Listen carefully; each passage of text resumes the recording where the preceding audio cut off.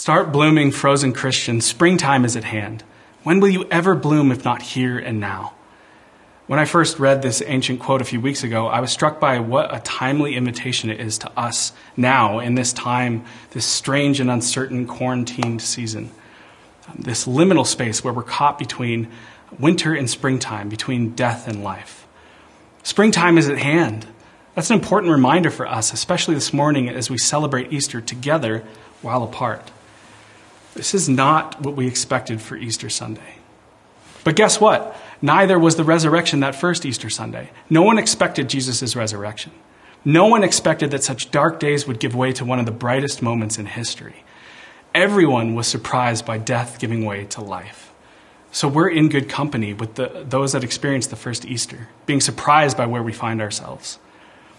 But the surprise for us is not everything that this virus has and will take from us. The surprise is not the damage that it leaves behind. The surprise for us is the life that this season of death will give way to. The surprise of the resurrection and the promise of the resurrection is that death gives way to life. Death gives way to life. That's not just true in a distant future sense. It's true for us today because the resurrection changed everything. Let me show you what I mean. We're going to be reading the story of the resurrection from Matthew, chapters 28, verses 1 through 10. After the Sabbath, as the first light of the new week dawned, Mary Magdalene and the other Mary came to keep vigil at the tomb. Suddenly the earth reeled and rocked under their feet as God's angel came down from heaven, came right up to where they were standing. He rolled back the stone and then sat on it.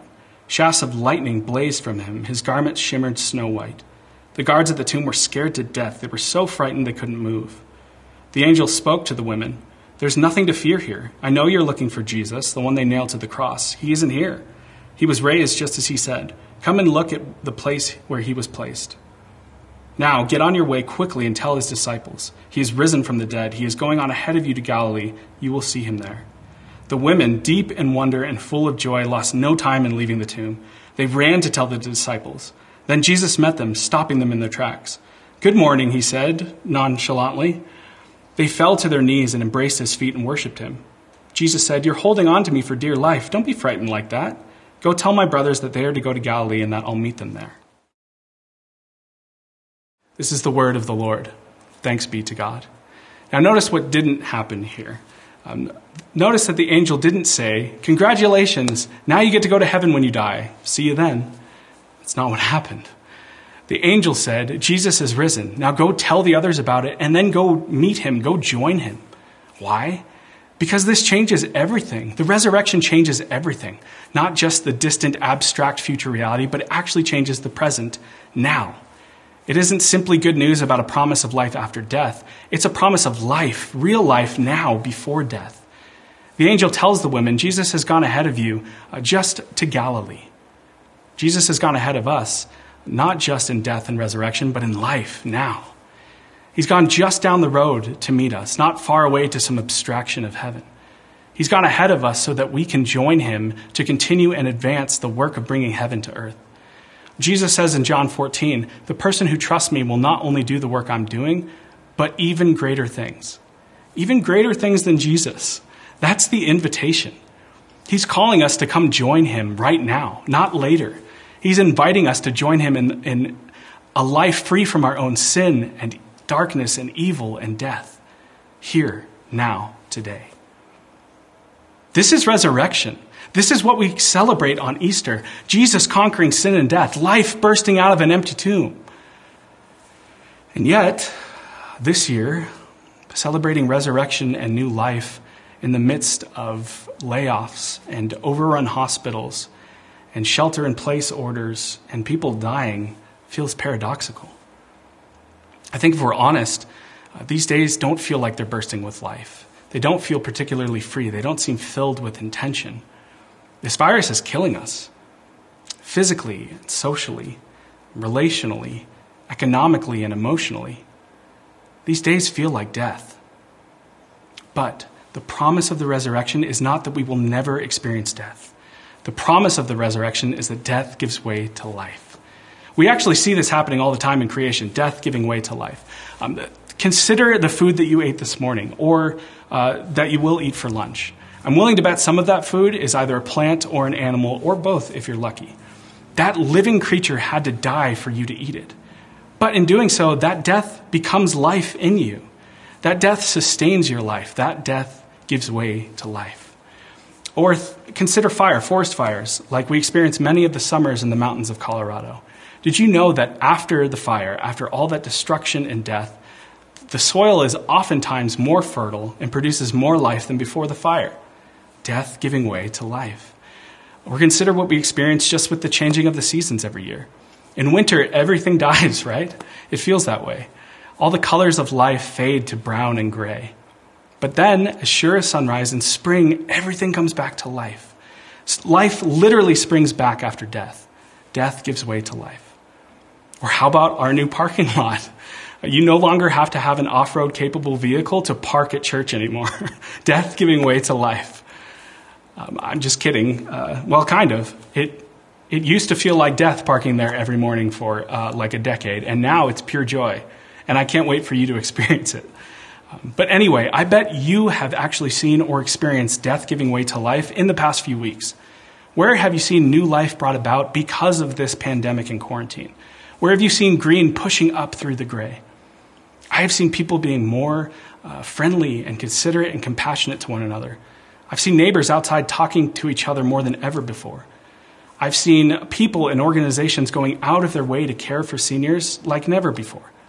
I see our communities banding together, checking in on one another and caring for each other.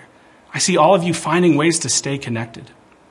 In my own life, my wife and daughter and I have been able to spend so many great moments growing closer together as a family, moments that were made possible because of this forced shutdown. These are all beautiful signs of life brought about from a season of death. Now, this doesn't mean that death isn't real. It doesn't mean that death isn't difficult and that it isn't harmful. But it means that death isn't everything. It's a sign that this death will and already is giving way to life. The same is true in us. Death gives way to life. Because of his great love for us, God, who is rich in mercy, made us alive in Christ even while we were dead in sin. That's from Ephesians 2. So because of the resurrection, our sin, our death, gives way to life in Christ. And it goes on to say that this life in Christ allows us to join him in the work that he does, the good work that he has gotten ready for us to do, the work we had better be doing. And that work is bringing life to a world full of death. This is what we believe. This is what we celebrate on Easter morning, resurrection, death giving way to life. If you can't see how this message of Easter, that death gives way to life, if you can't see how this isn't profoundly important to the world right now, if it doesn't inspire you to take up the work that Scripture says we had better be doing, wake up. You're still frozen and springtime is at hand. You and I have an incredible opportunity to be part of the life that this pandemic, this current death gives way to. We have an opportunity to be a tangible expression of God's grace to a world that desperately needs it. We have an opportunity to respond to God's call and continue the work that Jesus has passed on to us, joining God to reduce suffering and increase joy for each other and the world, joining him in bringing life from death. So like his followers that first Easter morning, Jesus has gone just ahead of us and invites us to come find him. Will you answer his call and join him? Will you take up his work of bringing life from death here and now? Angelus Silesius, a 17th century mystic, wrote, "Start blooming, frozen Christians. Springtime is at hand. When will you ever bloom if not here and now?" The question is the same for you and I today. Jesus' death gave way to life, resurrection life for all of us. The kind of life that frees us to partner with him in the work that he started and passed on to us. Work that he says we will do even greater things than he did if we will let go of sin and darkness and death and live into the truth that we are loved and we are free and we are alive today. So where there is darkness, we are called to bring light. Where there's despair, we're called to offer hope. And where there's death, we are called to bring life. Death gives way to life. Start blooming, Sacred Grace. Springtime is at hand. When will you ever bloom if not here and now?